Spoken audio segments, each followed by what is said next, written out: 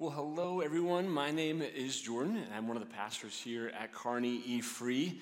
So I want to explain my photo because this is an Easter egg, if you know what Easter eggs are. So back when we were doing online ministry, I was doing things to reward people for winning the games we would play. And so one of the weeks, I smashed eggs on my head, and so that's what that is. So I don't normally walk around with my homemade face shield that's reversed. So my name is Jordan. Again, I work with middle school and high school students. And I get to continue our Better Together series this morning. We're talking about how we're better together, especially in the context of our life groups. That as we form communities where we get to know each other and get to be known, we're better together. And so as we begin this morning, would you jump with me into the time machine and go back to 2007? So some of you go like, I wasn't born. That's okay, I'll explain 2007 to you. But for most of us, you probably have some memory with 2007. For me, one of the things I was looking back, Apple, this little company called Apple, had just announced they were releasing this new revolutionary phone they're going to call the iPhone. I don't know if it's going to work out for them, but they were going to launch it. And then at the top of the movie box office charts was Spider-Man 3, the Tobey Maguire Spider-Man 3, not just like any old, we've had a lot of Spider-Mans, but this was the Tobey Maguire Spider-Man 3. Carrie Underwood had released Before He Cheats, and it was heating up the box office charts. And then there's two guys by the name of Tom Brady and Randy Moss who were tearing apart defenses on their way to probably one of the most disappointing Super Bowl losses of all time. That they were undefeated in the regular season, undefeated throughout the playoffs, and then they got to the Super Bowl and they just couldn't get past those pesky Giants. Well, also in 2007, I walked into this church for the very first time. That I was a lonely college student, but I wasn't looking for a transformational community. I was looking for a place where I could punch my church attendance card, that I had grown up knowing church was important, but I really didn't want to be known. I didn't want that would want to know me and that would want to, that I could be known in. I just wanted to show up. I wanted to punch my church attendance box, and I wanted God to get off my back for the rest of the week. But as I was coming to church, the more that I listened to the messages, the more I connected with the worship, the more I actually enjoyed church, the more I actually looked forward to Sundays rolling around. And the more that I enjoyed church, the more afraid I became. Because I had some sins in my past that I was worried about. If people found out about these, would they say, there's no room for you here, Jordan? Would they show me the door and say, there's probably another church in town you'd be better fit in? And not only did I have sins in my past, but I also had current sins I was struggling with at the time that I was concerned if they found out about those sins, would they show me the door? Would they say, this is a place for people that have it all together? And so Sunday after Sunday, I would come and I would put this front up that said, I'm just like you. I have it all together. I don't have any big sins in my life. I haven't had any big sins in my past. I have it all together just like you. But there was this fear of if they really got to know me, would they reject me and say, I'm repulsed by you. I'm repulsed by your sin. I don't want you to go to church here. But the more I came to church here, the more that I realized this wasn't a church for people who had it all together. This was a church for people who didn't actually have it all together, but they didn't want to stay there. That anybody was welcome wherever they were at to come, but the people in this church loved them too much and God loved them too much to leave them there. That they wanted to see the Holy Spirit get implanted into their life through trust and faith in Jesus, and to see that Holy Spirit grow their obedience and their ability to reflect the love and kindness and goodness of Jesus. And so the more that I came here, the more I realized I didn't really need to have this front up, because God was good and he was going to accept me, and so were the people here. And so this morning what I want to talk about is how we are better together when we embrace the gospel and we choose vulnerability over fear. That we as a church community, we in our life groups are better together when we embrace and live out the gospel. And we choose to be vulnerable about who we used to be and who we are. And we don't give in to fear. So we're going to look at the Apostle Paul, because the Apostle Paul does a fantastic job of displaying this in his own life. And so if you have your Bibles, you can turn with me to 1 Timothy chapter 1, verses 12 through 14. So Timothy is in the New Testament. It's towards the back of your Bible. If I'm just going to be honest with you, I use the flip method to find it, that I just slowly flip through, and there in 1 Timothy pops up. If you get to Hebrews, you flipped too far. Go back to the thicker part. You will find 1 Timothy. 1 Timothy chapter 1, verses 12 through 14 is where we're going to be. And so Paul is a church planter, and he's a missionary, and he is a mentor to other pastors. And so he is planting churches, and he's writing letters to those churches, encouraging them to grow in their faith. And he's also writing letters to younger pastors, and he's wanting them to grow in their leadership. And so Timothy is a younger pastor that Paul is writing to, and he says this to Timothy in verse 12. He says, I thank Christ Jesus our Lord, who has given me strength, that he considered me trustworthy, appointing me to his service, even though I was once a blasphemer and a persecutor and a violent man. I was shown mercy because I acted in ignorance and unbelief. The grace of our Lord was poured out on me abundantly, along with the faith and love that are in Christ Jesus. So, Paul says that he gives thanks to Jesus. He gives thanks for 3 reasons. Reason number 1 is that Jesus strengthens him. So he says, I'm thankful that Jesus was willing to strengthen me to share the gospel, willing to strengthen me to carry out this ministry that he's given me to do. But then there's a second reason that he is thankful. The second reason is that Jesus considered him trustworthy. Considered him trustworthy to carry out this ministry. He didn't just strengthen him for it, but he's considered him trustworthy to do it. And then the third thing is that he appointed him to service. He appointed him to serve the local church, but also to serve God by planting these churches, by sharing the gospel, by going and becoming a missionary. So he's strengthened, he's considered trustworthy, and then he is set apart to serve. He's appointed to serve. Now you read all those things and you think, man, Paul must have it all together. Like he must have grown up in the church and he has a squeaky clean past where he got everything right. And he did from the beginning, he was doing it right. But Paul goes on right from there to say, he strengthened me, he considered me trustworthy, and he appointed me to service, even though I once was a blasphemer. That Paul would see moments where God was clearly at work. God was clearly doing something, and he would say, that's not God.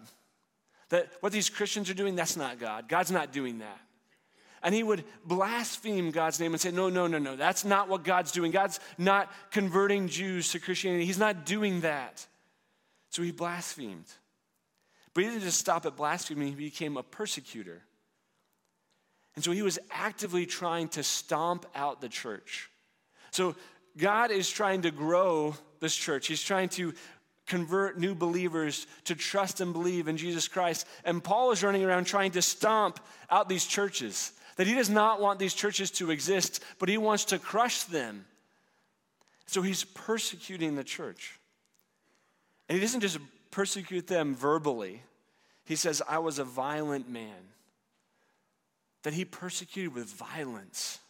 That he actively and physically tried to squash the church through violence.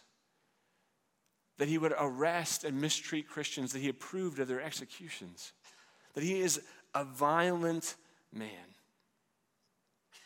Now, he says, I was shown mercy because I acted in ignorance and unbelief. That even though he was a blasphemer and a persecutor and a violent man, he was shown mercy because of his unbelief and because of his ignorance. Then he says in verse 14, the grace of our Lord was poured out on me abundantly, along with the faith and love that are in Christ Jesus. It says that I received grace in abundance. That it wasn't just a little bit of grace. It wasn't just enough amount of grace. It was an abundant amount. When I think about this word abundantly, I think about when I take my allergy medicine. So if you're like my family right now, we have a lot of allergies at our house. And so I've been taking an allergy pill in the morning. But when I take my allergy pill, I just cover the bottom of the glass. I don't fill the glass up. I just need a gulp. All I need is to get the pill down. And so I just got this gulp of water. Now, Paul wasn't saying he got a gulp of grace. He didn't say, I just got a swig. I just got enough to get salvation down. He says, I got an abundant amount. that I put the glass under the faucet and it was pouring out over the sides, that it was overflowing. It's an abundant amount of grace that Paul received. And it's an abundant amount of grace that you and I receive when we trust and believe in Jesus. Jesus doesn't just give us enough to barely cover us. He gives us an abundant, overflowing amount of grace. And Paul says, along with that, he received faith and love that are in Christ Jesus. That this is an incredible gift that God would give to a blasphemer and a persecutor and a violent man. Then he goes on in verse 15 and he says, here is a trustworthy saying that deserves full acceptance. Christ Jesus came into the world to save sinners, of whom I am the worst. But for that very reason I was shown mercy, so that in me, the worst of sinners, Christ Jesus might display his immense patience as an example for those who would believe in him and receive eternal life. So Paul is saying, I am the worst of sinners. And yet God was willing to show grace and mercy to me. And the reason he was showing grace and mercy to me was because he wanted to use me as an example. He wanted to use my past, use my life as an example of how willing he was to forgive, how willing he was to save, how willing he was to show an abundant amount of mercy to people.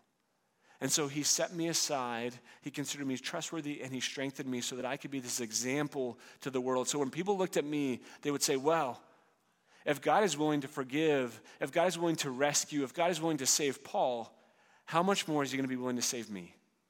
How much more is he going to be willing to rescue me?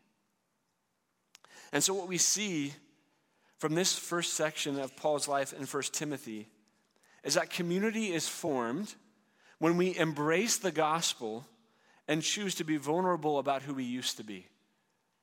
That we need to embrace the gospel. It's not just saying, oh, we're just going to forget about what happened in the past.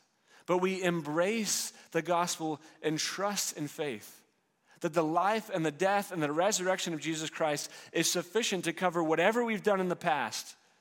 That when we look at Paul's life, the worst of sinners, that God was willing to rescue and redeem him, willing to save him, willing to rescue him when he embraced the gospel.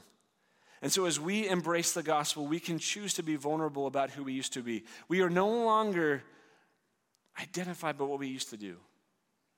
We are no longer just the past sins that we had. We are more than that now because of what Jesus Christ has done for us. Now, at the same moment, we don't have to glorify our sin. That Paul doesn't get into the details. He doesn't say, well, let me tell you about this time where I was violent towards this people in this church. He doesn't do that. He doesn't tell, let me tell you about this moment I was blaspheming God. He doesn't do that. He says, but I was a blasphemer. I was a persecutor. I was a violent man, and he leaves it at that. He says, that's what you need to know. And so we don't glorify our sin. We don't go, let me tell you about this time when I was in college and this is what I was doing. Let me tell you about this party. Let me tell you about this situation or that situation. We don't need to do that. But what we can say is there was a time my life was consumed by alcohol. There was a time my life was consumed by pleasure. There was a time my life was consumed by drugs, or my life was consumed by greed, or was consumed by selfishness, or was consumed by me building my kingdom.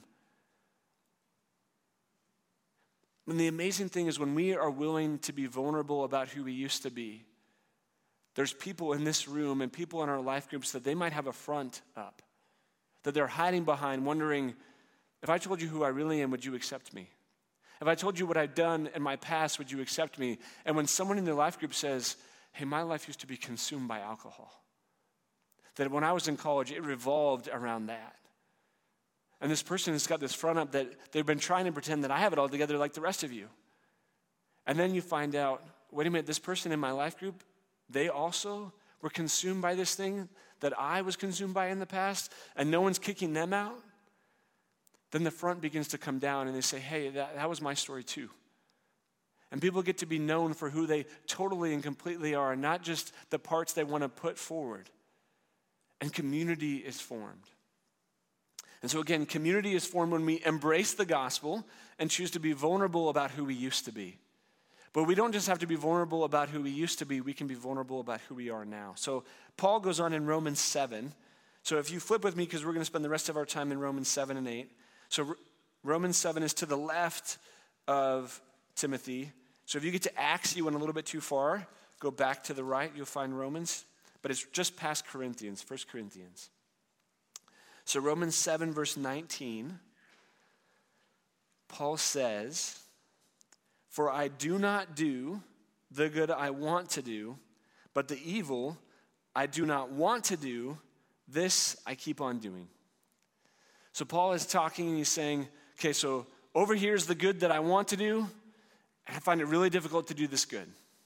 And over here is the evil I do not want to do, and I don't want to do it, but I keep doing it. Now, in my life, this has been absolutely true. It was 100% true when I was not a Christian, and that throughout my life, what I was seeing is when I wanted to do good, I'd always at the last minute find an excuse not to do it. And then there'd be evil that I would not want to do, and I would be angry and frustrated that I was doing it, but I couldn't stop doing it. And I was trapped. And I was enslaved to this sin. And I could not break free from it. And this was my life. And maybe you were like me and that was your life before Jesus. And then I met Jesus. And then when I met Jesus and I put my trust and my faith in him and I turned away from my sin and repentance, I began to have victory. The Holy Spirit came into my life and began to shape and mold me into a new person where I was able to do some of the good that I wanted to do. And some of the evil I wanted to stop doing, I was able to stop doing it.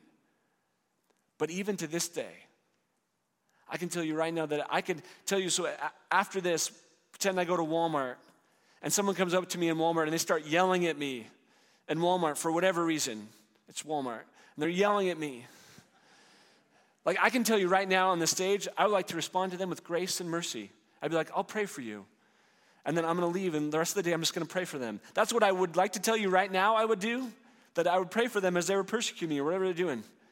But in reality, I think there's many times that my response, at least on the inside, on the outside, by God's grace, I might be able to not respond to them, but on the inside, I'm going to spend the rest of the day going, man, I should have said this. When they were screaming, I should have said this to them, and then all of Walmart would have been like, whoa! It's like what I should have done. Because I still have this evil in me. And I try to fight against it. And there are days that by the power of the Holy Spirit, I find victory. But there are days when you poke me or you prod me or you get me in the wrong moment, and what you're going to find is that there's still work for God to do in me. And so community is formed when we embrace the gospel and we choose to be vulnerable about who we are. That is not beneficial when we try to pretend that we have it all together all the time. Because we set this invisible standard that we don't really want people to live up to, but we act like we always have it together, and so people feel like I always have it together. And so then when I have this moment when evil comes out of me, I go, man, I gotta hide it, I gotta suppress it, I can't let anybody see it. And so then we get to the end of our life groups, and we have prayer requests. And what I need to say is, hey, I have this thing that I saw come out of me this week. Would you pray that God would deal with that? But instead, I gotta have it all together. So I go, would you just pray for me to just pray more? Like, I really just need to pray more. Would you pray for that? Or would you, that's good. I'm for prayer. I'm pro-prayer. I want to be on the record right now as pro-prayer. But man, there's sometimes when we have these deep sins going on and we know that they're there, but we don't want to reveal them to anybody else because we're afraid. If I say, I have this struggle right now, we're going to be shown the door. And community that transforms and changes, the community we long for in our hearts, it comes when people are willing to say, I have this thing in me that I see and I don't like it. And I'm going to reveal that to you. And as I reveal that to you, great community embraces the gospel and extends it to those people in that moment. And says, this is the great news. You are no longer your sin because Jesus Christ died on a cross for you, and so you are more than your sin. Whether it's a past sin or a present sin or a future sin, you are more than your sin because Jesus died for you and he set you free from that. And there are times that I need to hear that because I forget it. There are times that people in our life groups, they need to hear it because they need to be reminded you're not going to be cast to the side because you don't have it all together. And so community is formed when we embrace the gospel and choose to be vulnerable about who we are. So Paul in Romans 8, He goes on in verse 1, so 8 verse 1. You may have to turn a page, you may not. It says, therefore, there is now no condemnation for those who are in Christ Jesus, because through Christ Jesus, the law of the Spirit who gives life has set you free from the law of sin and death. That we've been set free from the law of sin and death if we have been united with Christ through faith. It says, for what the law was powerless to do because it was weakened by the flesh, God did by sending his own Son in the likeness of sinful flesh to be a sin offering. And so he condemned sin in the flesh in order that the righteous requirement of the law might be fully met in us who do not live according to the flesh, but according to the Spirit. So the very first thing, the most important thing he says is, therefore, there is now no condemnation for those who are in Christ Jesus. That if you are in this room or you are in the venue or you're watching online and you are in Christ Jesus, you put your trust and your faith in Jesus, you've turned away from your sin to the best of your ability, you are trying to follow Jesus, there is no condemnation for you. And that is good news that I need to hear, because there are days where I struggle with the evil that is still something that I'm trying to fight against, and there are days when I feel condemned. And my guess is there are days you feel condemned. And you need someone to embrace the gospel and to remind you that you are more than your sin because of what Jesus Christ has done for you. That you need to be reminded that there is victory for you because of the Holy Spirit coming into your life. You need to be reminded that God does not look at you based on your sin. He looks at you based on Jesus. And so what people need to see is that God is not going to condemn them, and we won't either. And then Paul goes on and he explains how this condemnation is available, how this freedom from condemnation is available to us. Because Jesus Christ did what we could not do on our own. That Jesus Christ came in the likeness of humanity so he could fulfill the law on our behalf, so that the Holy Spirit can come into our lives and set us free. And so in this room, there are 3 groups of people. And in the venue and online, there are 3 groups of people. The first group are those that are still trapped in their sin. That when I talk about not being able to do the good you want to do and being stuck in doing the evil you don't want to do, you go, that's my life. That's where I'm at. And the reality is, apart from Jesus Christ entering into your life through trust and faith, you will remain stuck. And so there is no better day, no better moment than right now to say, Jesus, would you rescue me, a sinner? That I'm so tired of trying to do good apart from you. I'm so tired of trying to break evil apart from you. Would you rescue me? And then I believe that you would throw yourself on his mercy, if you would admit that you're in need of his grace, in need of his help, that you would find freedom and rescue today. That there'd be some things that would instantly get better and some things that would take a long series of time to get better. And unfortunately, we don't get to choose which is which. But you will find some freedom today. But then there's a second group of people. The second group of people are the people that have put that trust and faith. They've experienced some freedom, but they are learning how to live life out of the Spirit. They're learning, how do I live based on this new Spirit that empowers me to obey God, that empowers me to follow his commands, how it changes and transforms me. How do I do that? But again, we put up this front that says, I don't want people to know I don't know how to do that. And so I just kind of pretend like I do when I go to life group. Instead of saying, well, how do I fight this sin? And when someone is real and says, this is the sin struggle I have right now, God does this incredible thing. Where so many times you'll find out that the sin struggle you have right now, somebody in your group is a little further down the road, they had that in the past. And they can say, let me tell you how the gospel applies to this. Let me tell you how Jesus frees you from this. Let me tell you how through maybe memorizing scripture or through praying together or through inviting God into the situation, you can find victory and freedom from this. And then the third group are those that are further along in the Spirit. They're further along in living life out of the Spirit. They know how to apply it to some areas. They're still growing in how to apply it to all the areas, but they have it figured out in some of the areas. And so they get to turn around and help those that are behind. So this idea of forming community where people can be real and honest, they don't have to put up a front, and forming communities that embrace the gospel, this is incredibly important. And if we get it right, it's going to form transformational communities. And if we get it wrong, there's going to be consequences. So my experience was that as I continued to come into this to this church, to get more involved, I felt more and more safe to be vulnerable with people. But unfortunately, I was involved in a situation where that didn't happen. So I was part of a life group in college. And there's some things that had happened, and there was a group of college guys that I was very angry with. And there was one night in our life group where I was being very self-righteous. And I was frustrated with what these group of guys had done to this group of college girls. And I was being vengeful, and I was being self-righteous, and there was no grace, there was no mercy, there was no gospel.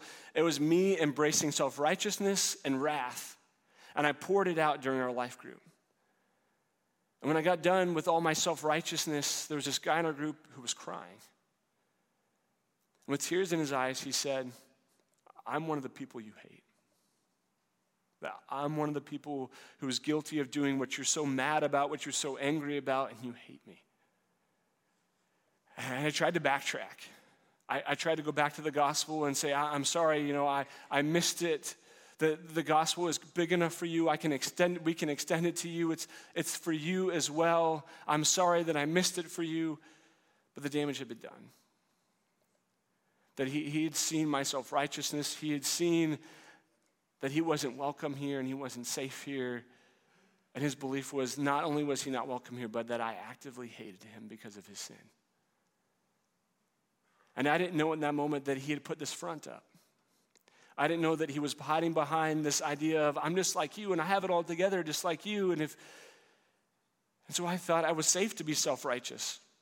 I was safe to condemn those people as them because I was right. And I had forgotten the gospel in that moment, because the gospel is that all of us are sinners, all of us have fallen short, all of us are in need of God's grace and mercy. And I was wrong to rank their sins over mine.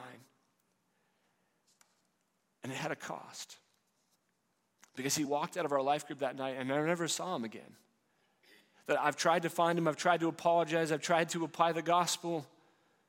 And my hope is that God's continued to pursue him. And there is somebody who embraced the gospel better than I did on that night. And there's someone who displayed it better for him. And he's found community, and he's found salvation, and he's found renewal and redemption through another community. But it matters because there are people in this room who, for me, it was 2007 when I walked in with this front that said, I have it all together, but really I want to know, am I safe here? But for some of us, there's probably today that you're here wondering, is this a safe place for me? And all my baggage and all the struggles I have, is this a safe place? And I long for this to be a community, and I think that it is. But as we grow and becoming more and more transparent and embracing the gospel and being more vulnerable about who we are and who we used to be, I believe this will continue to become an even more safe place for people to take down their guard and to remove their fronts and say, this is who I am. And that's why I believe we're better together when we embrace the gospel and we choose vulnerability over fear. That we are better together when we embrace the gospel and we choose vulnerability over fear. We choose to be vulnerable about who we are and who we were, and we embrace the gospel and we extend it towards each other and towards ourselves.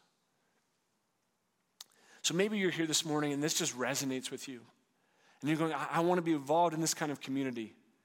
And if you're not involved in a life group where I hope this is going to be lived out to its fullest, I invite you to go to the Better Together booth out in the main hallway. Or if you're online, you can just type in the chat and say, hey, Aaron, I'm interested in joining a life group, and we will get you connected. That we would love for you to find community like this here at E-Free. If you're someone this resonates with you and you go, I want to lead this kind of community.